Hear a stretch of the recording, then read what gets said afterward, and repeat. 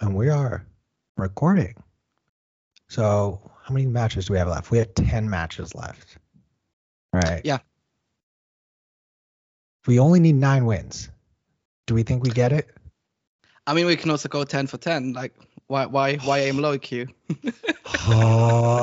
Because like it's fitting that the new season of Ted Lasso is out, because honestly, it's the hope that's gonna kill me. Like, we are approaching April, top of the division, top of the league, and I couldn't tell you the last time that we had like this much of an opportunity to get it done this late in the season. I love watching this team. It reminds me of sort of the last time I remember this team being like just this fun to watch was when Henry was on the team. Like, that's how long ago. I genuinely, like, say what you want about the Fabregas RVP teams, but this team has honestly, win or lose at this point, this is up there as one of my all-time favorite Arsenal teams. Like, Martinelli, that's my dude. Gabby, I love Gabby Martinelli. They're also fun to see in life. So, like, obviously, I do live in London. Rub it in. Well, it's like a 10-hour flight for you. And it's really different now, because I used to see a lot of matches at the Emirates where, like, you know, it wasn't super electrifying, but, you know, if they were 2-0 down and they would come back and you would feel sort of like, oh, shit, a win is possible in the books, or is possible today. And this season, the few matches I've been going, it's just like, okay, lads, we're down 1-0, 2-0 or whatever. Like, we can stir it around. A draw is absolute minimum. You sort of have that higher level, which is quite crazy, because I think if you look at our roster, it's not like we have bad players, but as you know, we don't have a Haaland in there. Let's be honest. Like, we don't have that guy or whatever, but we don't need it apparently, because we can keep up with him. No, and honestly, like I'll own it. Right before the Leicester City match, so they'd already started the season a little bit. The very first one, like way back in August, and I was at my buddy's house in Nashville, who's also an Arsenal fan, and we woke up early to watch the match. And I kind of said, I was like, look,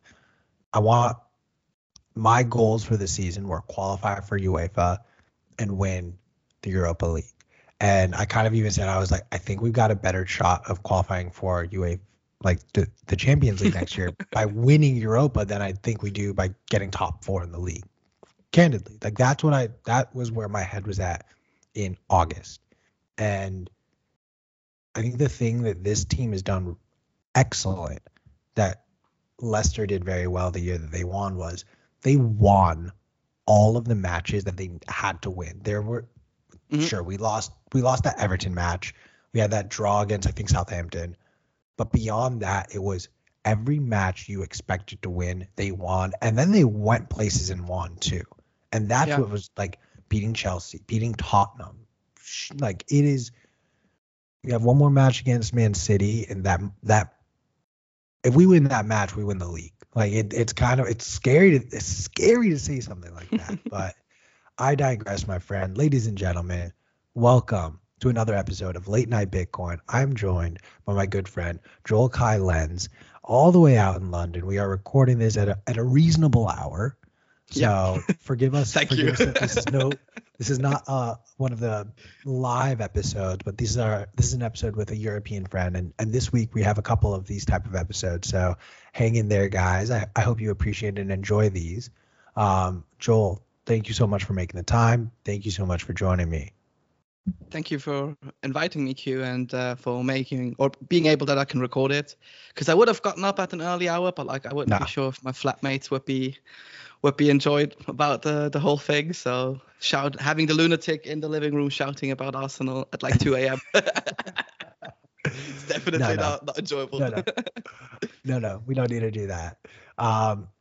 Let's start the episode the way I like to start every single episode.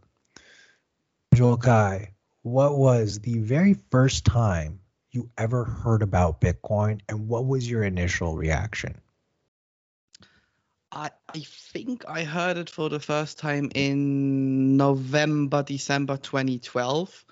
Just because a friend of mine sent me like a message saying like, hey, have you seen this internet thing?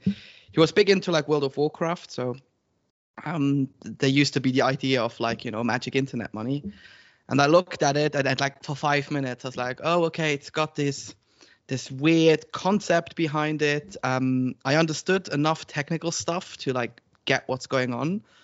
But I was like, yeah, I'll just put it into my like pocket, like a read later saving service or whatever it's called, and just flat out ignored it. But the first thought was immediately like, yeah, it's just another one of those internet currency figs that sometimes works and sometimes it doesn't. So I want to get in a little bit on just like that idea of like what is this, like this crazy internet money, like it's part of the journey I've just come to accept. There's a rare breed of Bitcoiners that are like, they hear about it and they're like, oh yeah, and I'll be honest, like a lot of them, they're gamblers. Like that's a big trait I tend to notice in the people who are like, yeah, I got Bitcoin right away, or they are like very ingrained in the commodities market, not the stock market, but commodities markets. Those type of people, it clicks much easier. But then for most of us plebs,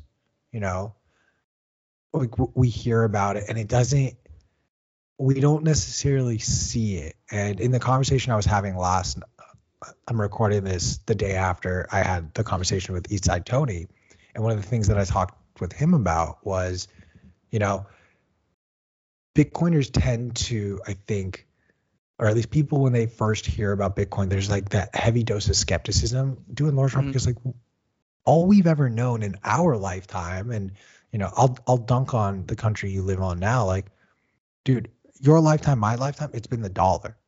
Maybe like way back in our grandparents' lifetime, it was the British pound. But for the most part now, you talk to people around the world and they've only ever known the US dollar to be the most powerful currency in the world. But that's not always been the case. Now, it's too early in the morning for me to have these high conversations, but like we can go down the rabbit hole of, right, but we live in a simulation that I genuinely am starting to believe like it only started in the like late 1900s or mid to early 1900s. So literally we've only ever known the dollar because that's what this simulation was designed to feed us, and it gave us history. But conversation after I roll up some joints and smoke them. Let's talk a little bit though about this just concept of like all we've ever known is the dollar, and how hard it is to break that reality to this new reality of, oh, money, just like everything in life, has always changed, especially the quote unquote global reserve currency, which is also a new phenomenon from like this generation. I mean, what's crazy for me is whenever you turn any media on, is whether that be like, I don't know, Bloomberg, CNBC, they are obviously very much Americanized. So I think most of these media companies are based out of the US and sort of have their international holdings, but like everything is priced into the dollar. So even if you try and escape the dollar standard, you're sort of sitting there going, okay, and how do I do this? Like every pricing page is in the dollar, everything is being converted back into dollar. I'm just thinking of a real world example, like even if you go to the city of London, there is often, obviously, we do live on like the pound for whatever it's worth. But you do see like a lot of cab drivers who price their rides in like dollars. And then you see sort of with today's conversion rate, because they have that many international people coming in and out who are used to it. What I find fascinating though is if you go a step further and you ask someone like, do you know that the dollar is a world reserve currency? Most people go like, no, but like, it's the biggest one, right? And then if you go even further than that and ask him, well, like, how do you think the dollar works? Like, is there some secret department handing out dollars? Is there a printer? Is there a fun computer doing stuff? They just sit there and go like, oh, I don't know, in my Revolut account or in my digital bank account, I could just flip my local currency to the dollar, and it works. So it's crazy to think about these aspects, and even other things like subscriptions. Everything gets priced into dollars. it gets converted automatically. So yeah, definitely not something you think about early in the morning, late at night, I think. No, and it's like there are a lot of reasons why, I definitely think a part of it is just that level of education is not something that we strive for, both in this country and in your country. Like, it's not like you're say what you want, but like we're focused more on learning things like the periodic table of elements, memorizing that rather than understanding how to do our taxes. But like I can do long division, which it is a skill that everyone needs to know. Like in my opinion, like there's a level of basic knowledge that everyone should have. But I understood long division in the 4th grade. Like, sure, you could be mathematically challenged and I'll give you until 8th grade, but like high school, the fact that we don't, like, I got to fill out my freaking taxes in this country still. Like, I'm floored that, and we can get into the reasons of, Intuit paying enough lobbyists to keep this whole like tax system so challenging so that people have to go and pay for these tax services. I get it. But there's a degree where I think we've done a disservice, and whether it's intentional or not, like I'll leave that for a different part of the conversation. How much onus do you put though on families and parents to try? I'm not saying the parents need to understand and know like the lies of fiat, but walking your kids through like how you're supposed to manage your bills, manage your personal finances, like pay your taxes. Like how much onus is it on them? Firstly, a huge responsibility. I think I was always very lucky because my both of my parents, so my mom used to be a banker, funnily enough. She then went into consulting and all of these fun things. And my dad used to work in construction, interior design all the time. So they sort of had that, cash flow management upbringing. So I was brought up with like the rule of thirds. If you want to buy something for $100, you got to have at least $300 in savings, all of these things. But I also seen the negative side of it also. I think it's important to teach your kids, what is cash flow? What is illiquid, liquid, all of these things. How does the economy work at the end of the day? That's a big topic, but you can teach kids that in a very simple manner. But it's also good to experience the negative side. I've seen this with my granddad. He used to be self-employed all his time. And, basically working till he was 75, 78, something like this. And never really getting like why he's losing money because he never adjusted his prices for like 25 years. And so when I came out of like high school, I told him like, dude, there's this thing called inflation. You should maybe look it up. If you stick with the same price for 25 years, it's going no places. So I think family has a huge role to play there.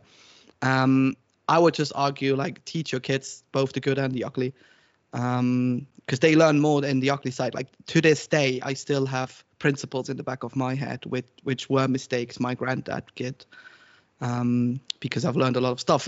Oddly enough, there, Q, like you asked me about the dollar presents. My grandparents still believe that like $1 is worth.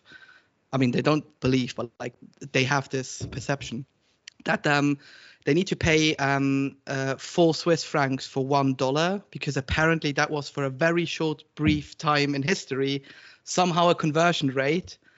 I was like, hang on. I mean, the dollar to Swiss franc was always very strong. I knew like the pounds to franc was a bit different, but they still have this perception like the dollar is so strong because at one time in our life we paid that much of a conversion rate, or we had such a huge difference in like presence.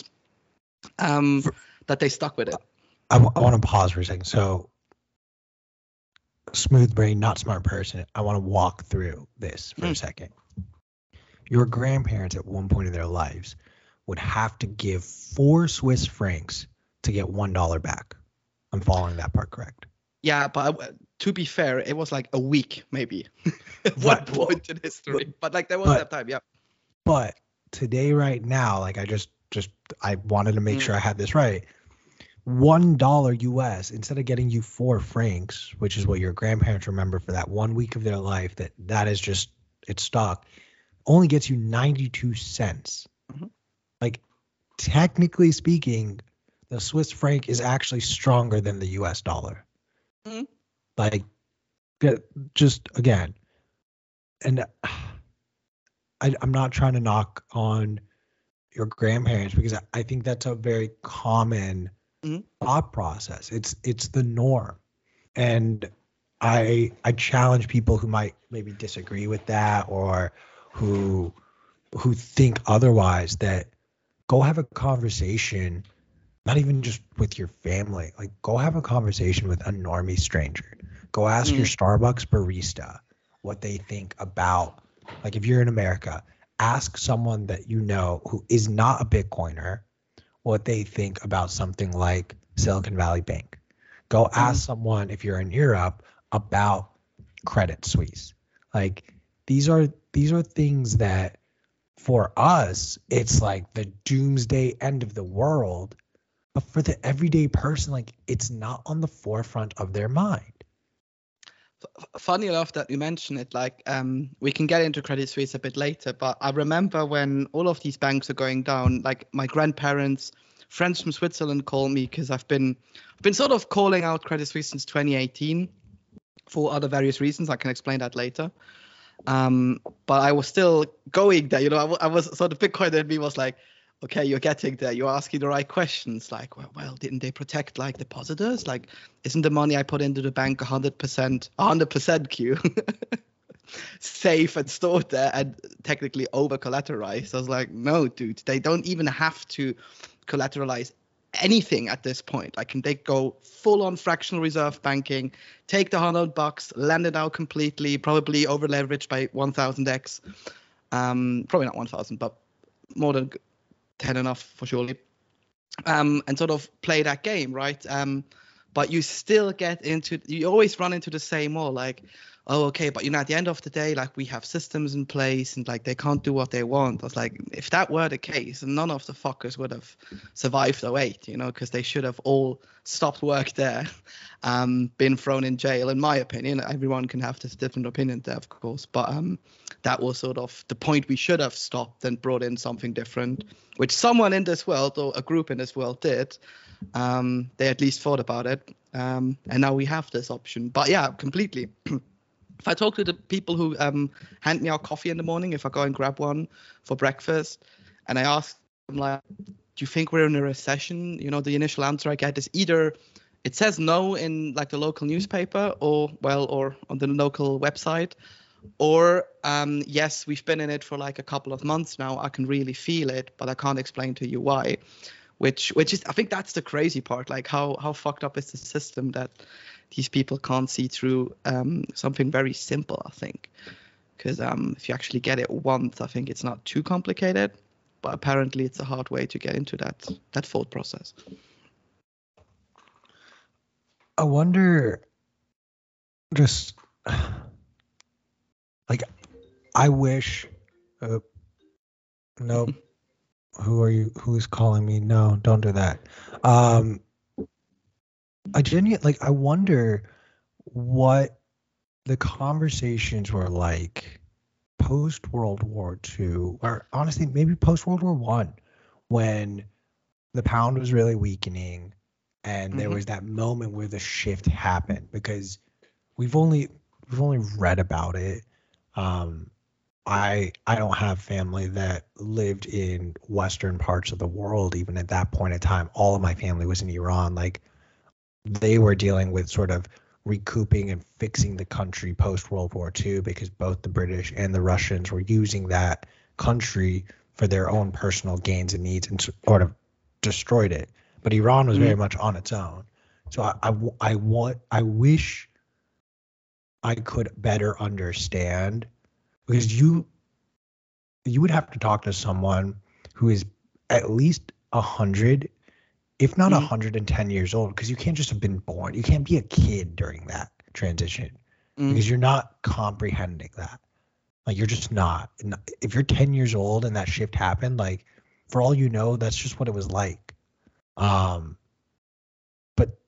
we are bearing witness to a similar shift happening in a in a much different way, of course. But I want to press and ask on this.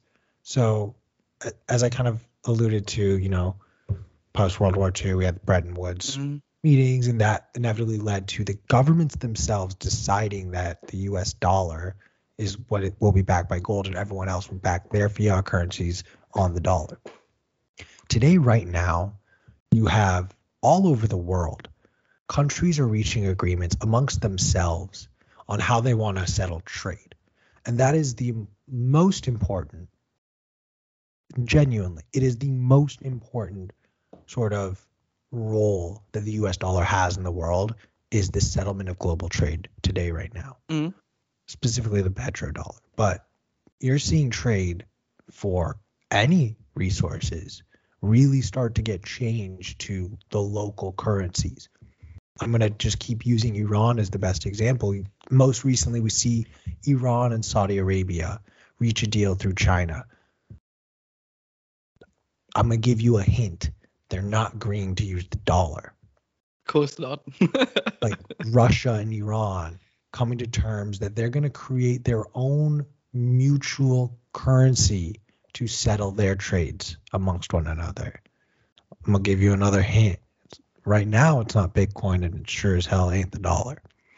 It is fascinating to me. And like, China made countless deals with other Middle Eastern countries to settle their trade and their local currency. Russia has been doing the same. Like, whether we want to act as though these things have no merit or not, I think that's a bit naive and arrogant, if I could just be blunt about it. So, in my opinion, we're watching Bretton Woods happen. Bretton Woods 3, 4, 5, 6, 7, 8. Like, it's happening, but not in a large meeting room with every country. It's individual countries.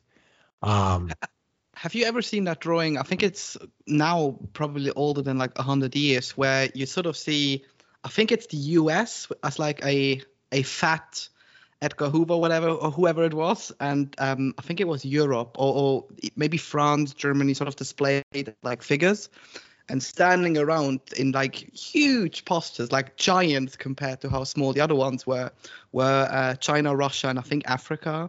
And it sort of said on the headlines, Europe and America's destroying itself from within, and we're the dumb big ones. I'm just quoting, guys. I'm not like saying anything to anyone here. We're ready to take over because that's how it's always been. And I sort of saw this thing a couple of days ago on Twitter. I was like, holy shit, like if they've seen this 100 years coming in, it kind of gets your brain thinking to like, okay, to what you started earlier, that illusion we're living in. Like, how far has the dollar been, I wouldn't say placed, but like put in place as something where like, okay, yep, we're going on this thing for 100 years. And if it breaks, like it always does in the way they do it with every reserve currency, Russia, Africa, and China especially is there to step up. I think if you look back at history, there are a lot of these clues to leading up to the thing we're coming in now, which is fascinating. Yeah, I definitely, it's like they want us to find out and they're like mocking us by doing it. There's like a little bit of that where you're like, you are, what? Like, really? You're just going to like jokingly say these things? Like, I'm curious what your thoughts or feelings are though on just, to go back to sort of the situation that I'd presented, these different countries that are starting to make deals where they will sort of finalize their international trade with other trade partners in other currencies. What short and long-term effects that may have just on the world economy and just money in general. I don't want to necessarily focus on the dollar. I love having like someone like you who's just lives in Europe who doesn't use the dollar on a daily basis, because I think there's such a level of privilege and a lack of understanding of what the rest of the world wants and needs when Americans just talk about the dollar amongst themselves. Yeah, so first of all, I think there's definitely going to be a clash of giants. You know, if let's just say Saudi Arabia, that part of the world does these trade deals. I think for surely one with Russia, for surely one with China. China and Russia is now already in talks, and you sort of get that triangle there. The next logical step for them is Europe, and Europe is a huge safe haven for like the US because it's a big trade partner with all of the different countries, Germany, the UK, etc. So I think there'll definitely be some clash. I don't know if it goes down like the historical context, you know, Cold War and all of these things, but I could potentially see something of that sort happening. I think we're in the early phases of that already. But for people in Europe, it's actually ironic because a lot of people, I would say, look towards America for like, how should we proceed our economy? Like, what should we do?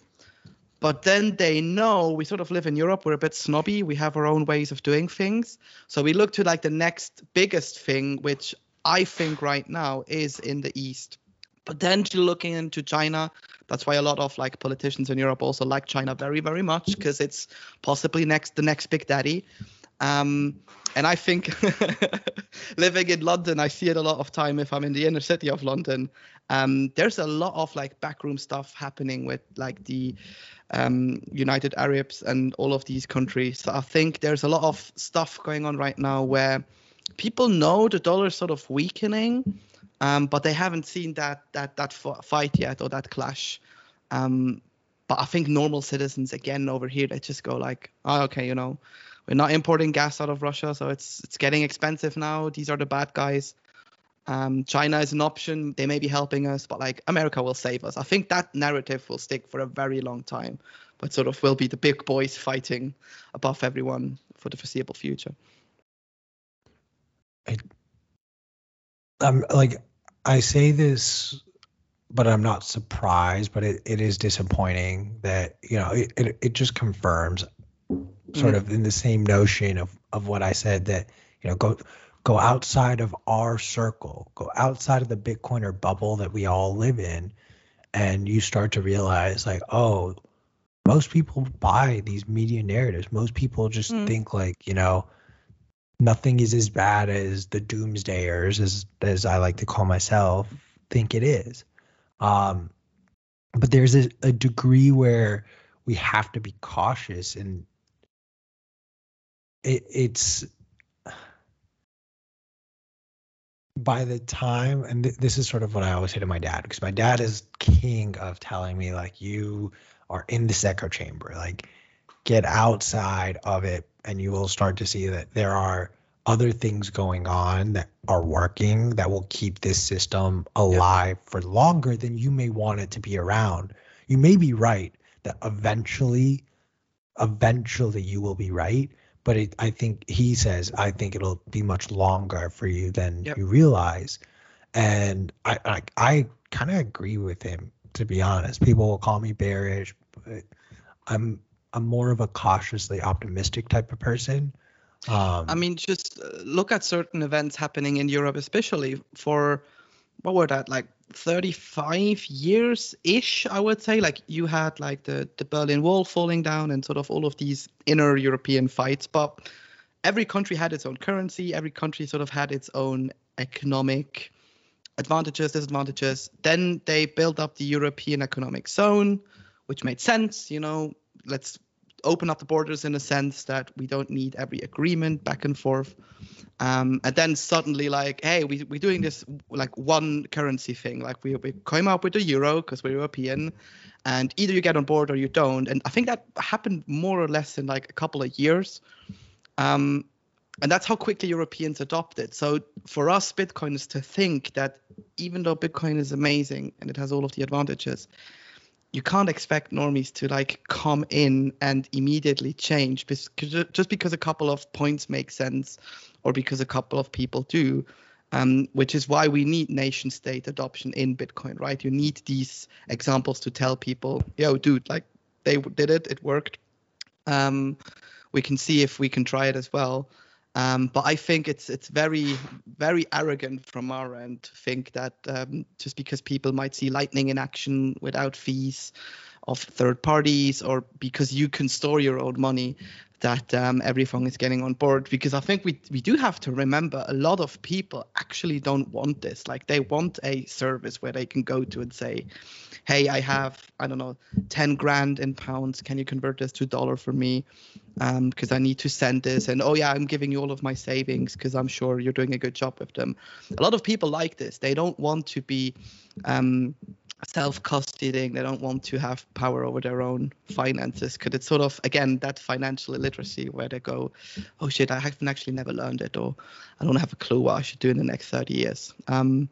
So I think as Bitcoiners, we often have to keep reminding ourselves that, like, okay, maybe you need to go to the same coffee shop 10 times to show them how awesome Lightning is. They'll get it at one point, but they'll definitely never implement it right away. Because, like, come on, let's be honest. That would be the same as if all of those Euro representatives in the 90s would have come to every European country going like, hey, here's the Euro, accept it. And they went off right away. It also took its time. So I think it will take even longer with Bitcoin. Because it's technology. It's not just money. It can be everything you want it to be, right? No, absolutely. Like, there's a lot I want to unpack in that.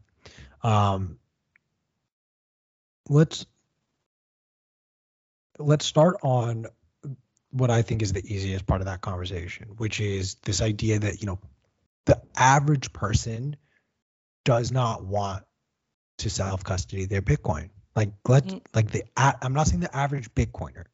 Average person wants, if we have to force a shift to a new global reserve currency, they want the easiest thing that looks as similar to what they have now. They want a bank account. They want a card that they can sort of load up with money, a la a savings or a checking account, and then maybe have a separate account as a savings account. So with that said, companies like Unchained Capital, an excellent example of, you are creating a system where you are allowing people to feel as though there is not that much of a change from the current system. Like, I'm spacing on what the proper terminology is, but the fact that you could use a multi-sig, Jesus, all right. The fact that you could have multiple signatures access an account, but you don't need all of them, that's literally from a safety deposit box. Like, there are safety deposit boxes that are designed so that you need 2, but they'll give you 4 different keys. The bank will always hold one, and you can give the other 3 keys out to whoever you like. That is at its core, that is Unchained Capital. They have simply recreated that for Bitcoin. That is a product, in my opinion, that will excel in a hyper Bitcoinized world, because the average person does not want to self-custody. So there need to be more of these products. Now, like, I got into this conversation with Shinobi at one point, and I agree with his point of view that, and like, I am an 80-20 to the T. Like, that is a law of life. If you do not know what the 80-20 law is, like, there's a book about it. I don't remember what it's called because I didn't read it. I've read enough papers about this concept, but at its core, essentially, is that, and the easiest way I can explain this, Joël Kai, like, when you start your car, is it a push to start or is it a key? Neither. I don't drive, but it would be a push. Regardless. So, all right. But like, when you push to start the car, do you know fully what is happening in the engine to start the car? No, or do you of course not. You just trust that it works, or when you flip on the light switch, like, I naively, like, I don't know these things anymore. I used to when I was a kid, but now, like, I flip on the light switch right here. It's like, okay, the light's on, but I don't know the mechanics behind it. And that's most people. That's the 80% of the user base. There's the 20% though, who can sit there and be like, oh yeah, the engine gets kickstarted with this, it then triggers this, and then now it starts rotating, and now it's like started. For anyone who actually knows how an engine runs, dunk on me, make fun of me for that, because I know how stupid that sounded. And on that notion, though, I think Bitcoiners, and especially those who are building products, need to understand that while it's easy to make a product right now for Bitcoiners who, in my opinion, all of these Bitcoiners who are right now in our space, like in this area, we are the 20%. And it's on us to really learn and understand these systems and these processes well enough so that when hyper-Bitcoinization happens, that other 80% can be onboarded so easily and so simply that they don't feel like it's a drastic shift. And in my opinion, if you disagree with that, you are going to be part of the problem that causes hyper-Bitcoinization to take longer than it should.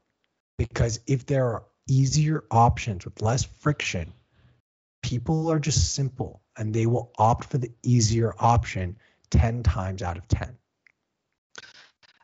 And I guess I see it a lot with merchants. So there are more like coffee shops and restaurants popping out in and around London that accept Bitcoin. But if I speak to them, obviously not, they're going to tell me like, oh, I take Bitcoin because it's ungovernable. It has it is a capped resource at the end of the day. There will never be one, allegedly never be one in 21 million. I should say it like this. You never know. But they're using it as maybe a payment provider because they can bypass 3.5 or 3.6% fees with MasterCard. If I tell them like, hey, there's this service which like it doesn't cost a lot, maybe slightly some fees are involved. And you can actually set it up with like this payment provider called IBEX, for example, that auto converts it into fiat. Like if you don't want to hold it in Bitcoin, you don't need to. You can take it out in fiat, but at least you save the transaction fees, right? If I speak with normies this way, they go like, oh shit, this actually makes sense. And they've not touched like economics, they've not touched all of the benefits that Bitcoin bring, but they've seen a real life example. Others, gold bucks, for example, and I can tell them, all you need are 12 to 24 words in your head for your private key. You can go wherever you want. You don't need to worry to like where to put your gold or your digital gold. That's a big advantage too. And I think it's taking where people are at currently to get the Bitcoin message across, because there's so much stuff involved. We haven't touched the energy thing. We haven't touched possible alternative for remittances internationally. So like all of these things are still in the room, right? But you have to start somewhere where people are like, oh, so there is a use case, it makes sense. And if they want go down more, great. And if not, then solutions like not multi-chain. Now I forgot the word. On-chain, sorry. Are there for you. Your multi-sig comment got me out of whack. And they're great as well. Like sometimes I really don't get the hate within the community to go against one thing that might be a solution, and the other thing is sort of like, oh, people can learn and they will take their time. Most people won't. They would rather watch what's on TV than actually reading a book about, I don't know, economics. No, absolutely.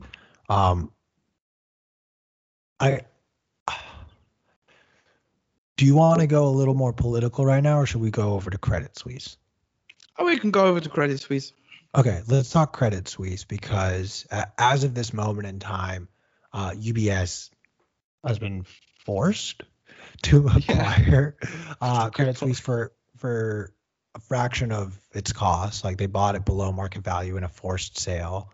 I would love your thoughts as a you mentioned earlier that you're a Swiss citizen, you're half Swiss. Mm-hmm. So talk me through first from the perspective of, Swiss citizens, what is Credit Suisse viewed as within the country itself and then broadly around Europe prior to this incident? So if I go into any city in Switzerland and I ask them, with which bank do you hold your money? The most reasonable response would be, fuck you, I don't tell you. But the normal people would tell you, I'm either with Credit Suisse or UBS, or sort of post 2000s, there was it's literally called Post Finance, which is like the post office that built a digital arm for payments and such. But like Credit Suisse is the main thing. It's an old bank. It has established itself with its foot. If you go into Zurich, Paradeplatz, you're like right in the middle, huge building there. UBS is on the other side of that building. So they're present. people use that bank for everyday purchases, their mortgages, kids' savings accounts, uni accounts, and all these things. So it was an essential tool for the Swiss economy. And I'm really saying was because the bank failed at the end of the day. They can talk smack and try to bend the narrative as much as they want. They failed. They had to be bailed out. So I think for the normal Swiss citizen, it was like a huge shock in a sense, like, oh shit, this old institution that's worked for years, because same thing, right? Swiss franc, it is categorized as a strong currency. I can take my money in, I can take it out, and now they sort of over leveraged it. Okay, fine. UBS, on the other hand, they were bailed out in '08, so they had that bad rep, but they recovered well, looking back at it now. They had their moods, they had their ups and downs, but they, I think, were put together a bit better post bailout. So you have these two things in there. Internationally, from what I've seen, Credit Suisse is so intertwined in like all of the different markets that it really gets ugly fast. So that was possibly one of the main reasons. I have a few friends working at Credit Suisse. Some are in the Swiss branches, some in the international ones. And some of them basically told me like, dude, either we come into work today and we're going to fail, or like we continue going how it does. So like typical banker response are like, nice, good to know.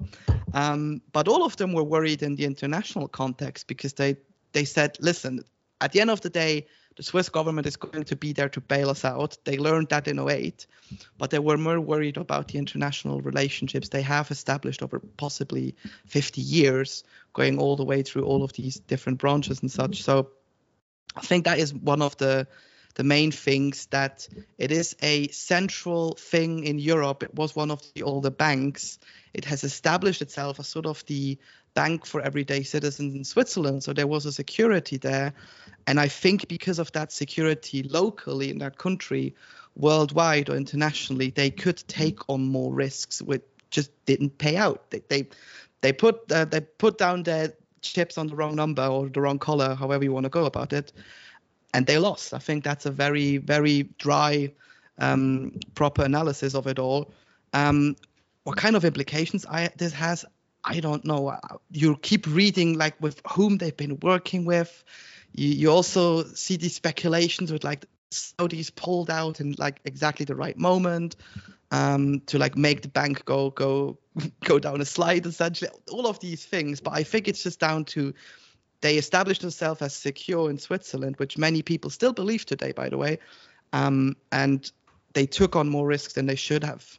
And they were always there with that backstop. Well, if shit works out, we go back to Switzerland, we're secure, we'll wait a few years and we'll build it up again. I think that was sort of the thing that unraveled in the past, 10 days probably, ever since the whole news came about. It's funny because if you watched The Big Short, mm-hmm. Ryan Gosling's character is a banker with Credit Suisse, and mm-hmm. like they have been in the middle of all of these diabolical, and I say diabolical intentionally, sort of just the diabolical planning and systems that they have themselves created and situations that they have then put themselves in as a result. Like, I get, like, I understand both sides. I understand why the Saudi government was like, we can't keep giving you guys money. Like, no. And I also understand why the Swiss government had to come in and say, now, I'm not saying I agree with that decision. I am a free market capitalist. I believe that Credit Suisse, if it is going to fail, should fail. If a company wants to come in, a private company, or even a publicly traded company wants to come in on their own and say, we will buy up these assets at a distressed price, not with UBS getting a phone call from the Swiss government, go buy this, we'll give you the money, like just go do it. Like we need like that, no. But if UBS is just coming in and it's like, oh, we can just take all these accounts and we can be the bank in Switzerland, like, yeah. Why would we? Like I'm surprised not by what is happening, but by the public's response. And I brought Yep. this up to my brother. I want to stay on Mhm. Europe and Credit Suisse, but I'm going to bring up the Mhm. SVB just example.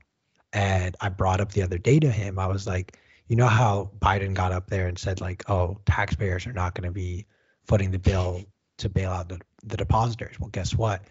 Here, I showed him that Mm. tweet that went around Twitter that showed that the Treasury printed $40 billion and then sent it over to the FDIC. And I was like, I don't give a shit what they say. They're never going to say it's a bailout again because they know how bad of a look it would look like if the Swiss government came and was like, we're bailing out Credit Suisse by telling UBS to buy them. Go. It's actually crazy. I remember, these are sort of I think it's probably the same thing for people who were able to see the moon landing live, or the simulation, depending on which side of the aisle you're on. And I sat in front of the Federal Council press conference on that Sunday where they announced it. I remember, I think it went on for like 90 minutes, maybe 2 hours. And you had like the national press and obviously international press there. And they called it, I think, 42 times a commercial solution. So it's not a bailout. That was the main response from the Swiss government. And the government secures, essentially the government did a credit default swap on this deal working out. That's what it is at the end of the day. And, as for the tax-paying people, your money's safe, will not print more. And sort of all of the international journalists sat there asking themselves, like, what the fuck? Where does the 200 billion come from if you round everything up? Because there's always going to be more liquidity into these deals. And they sort of asked, so where's the money coming from? Well, we insured this with that and this with that. And you just do the math where you go like, it doesn't add up. You're still missing 125 billion, I think, at this point, which you have to create out of something. If you have like a hidden gold stack we've never known about, okay, maybe, I doubt it. And sort of it kept pushing that narrative onto a lot of people.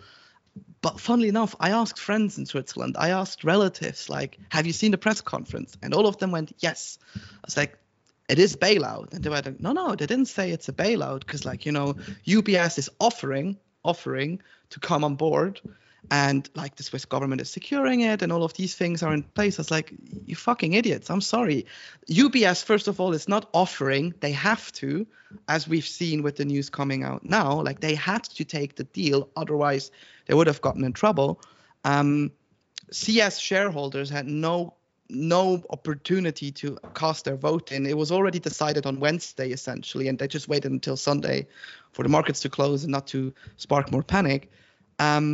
And that was it. But to look at this and thinking how it cannot be a bailout, I don't know. But again, we're sort of looking at it with these Bitcoin eyes, where I think everyone has seen the credit default swap charts from CS from October last year. They sort of went on now, recovered a bit into Q4, but now they dropped, obviously leading up to the whole disaster. We all seen this again, but if you just look at this with people who possibly have their bank accounts there, they go by this saying like, okay, they told us it's safe. Even though we create a mega giant bank, like there were 2 big banks in Switzerland, now there's one with this merger or acquisition or whatever it was. And what if that one fails in 15 years? Is it then going to get nationalized and like you're literally at the whim of the government forever? Like, is that an option? So I find this fascinating that people, even though I think it's so clear, someone, whether that be a treasury, whether that be a national bank, whatever, has to print money to stimulate that loss, to get people in. How you can look at this and think like, oh, everything is bloomy, and yes, the bank failed, but they'll take up the slack. Maybe a few bankers will lose their jobs, which sort of, they're the bad guys anyway, right? They were part of that problem. But they don't realize that the initial problem is the system itself that just continues to bring out more and more of these catastrophes. Yeah, I mean, I don't want to get too deep down because then otherwise I'll start picking apart Swiss ideas and Swiss fundamentals. But it was funny to see. The conference is on YouTube. Everyone could look it up. There were some English passages. You can throw on subtitles in English. You can see the responses. You can clearly see that they were lying in certain parts. but it was good enough of a lie that people believe that, it's not a bailout, it is a commercial solution, and the bank will be fine, even though it will be the biggest bank to ever exist in Switzerland. And the next biggest danger for a possible systematic failure, because that's what was at stake. If they would have not saved them, that would have been lights out for Switzerland. And unfortunately, you don't read it too much in the mainstream media. But I think that's a different topic for a different discussion. Yeah, I think ultimately the age-old adage of they've just been kicking the can down the road, and we are literally witnessing just another kick of the can.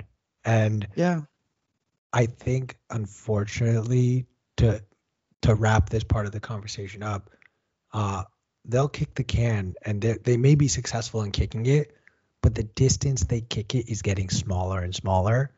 And we are getting very close to a point where they'll kick a can and it's not going to move anymore. We're getting much closer to that point. What will break first, we will see. But Joel, Kai, I want to now flip the script and talk a little bit about Down the Rabbit Hole. Talk to me a little bit about what you guys are cooking up there. I absolutely love my time joining you guys, the conversations and the questions you guys ask. It's a part of, I think, the Bitcoin journey that, again, it helps people who are just getting started understand that these people that you think like, oh, they know so much about Bitcoin, like, no. Anyone who says they know everything about Bitcoin, like, that's the biggest liar in the room. No real Bitcoiner will sit there and say like, oh, I know everything about Bitcoin. With the exception of maybe, honestly, I'll allow it if I ever get the opportunity to meet Andres Antonopoulos. Like, that might be the only person I would actually accept that, like, oh, you know more about Bitcoin than literally anyone else.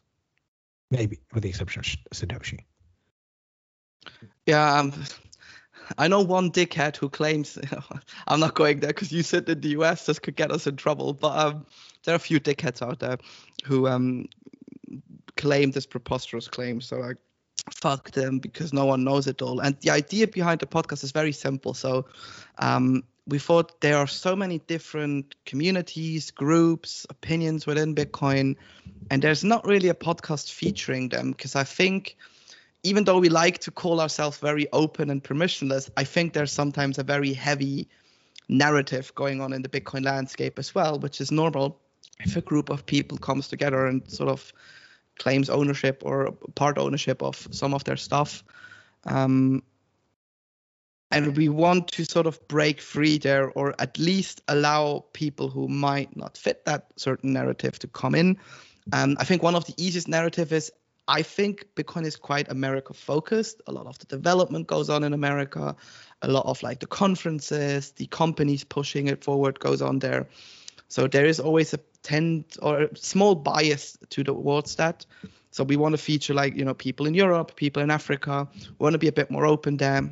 We're also trying to get people on from Asia and just telling their stories and why they got into, because it's fascinating to see. Most of them had a hardship as a moment of understanding Bitcoin. Maybe they weren't able to pay their dad in Africa. Maybe, the local government cut half of their savings because, like, why not? So all of these things sort of are the initial moment where they get Bitcoin, but what they do afterwards is quite unique. Some go completely against the main like Bitcoin narratives, I'm bringing up a very simple example, like not meat eating, sort of not like you said before, right-wing nutters. That's sort of the perception we have in the mainstream media. We interviewed people who go 180 degree in the complete different direction, but they're still a Bitcoiner. So we're interested to hear what their stories are. Because funnily enough, if you speak to everyone, at the end of the day, everyone agrees, like, we've got this thing called Bitcoin. It is going to change the future, and it's up to us to do with it whatever we please. That's sort of the main idea behind it. And obviously being UK based, we also want to stir up the pot a bit over here, because there's a lot of underground stuff going on in the UK. So a lot of like meetups happening, a lot of local events, but they never speak about these things. So we want to sort of be the voice of reason to go up there and say, hey, if you have something to say, like, you're more than welcome. We want to feature this.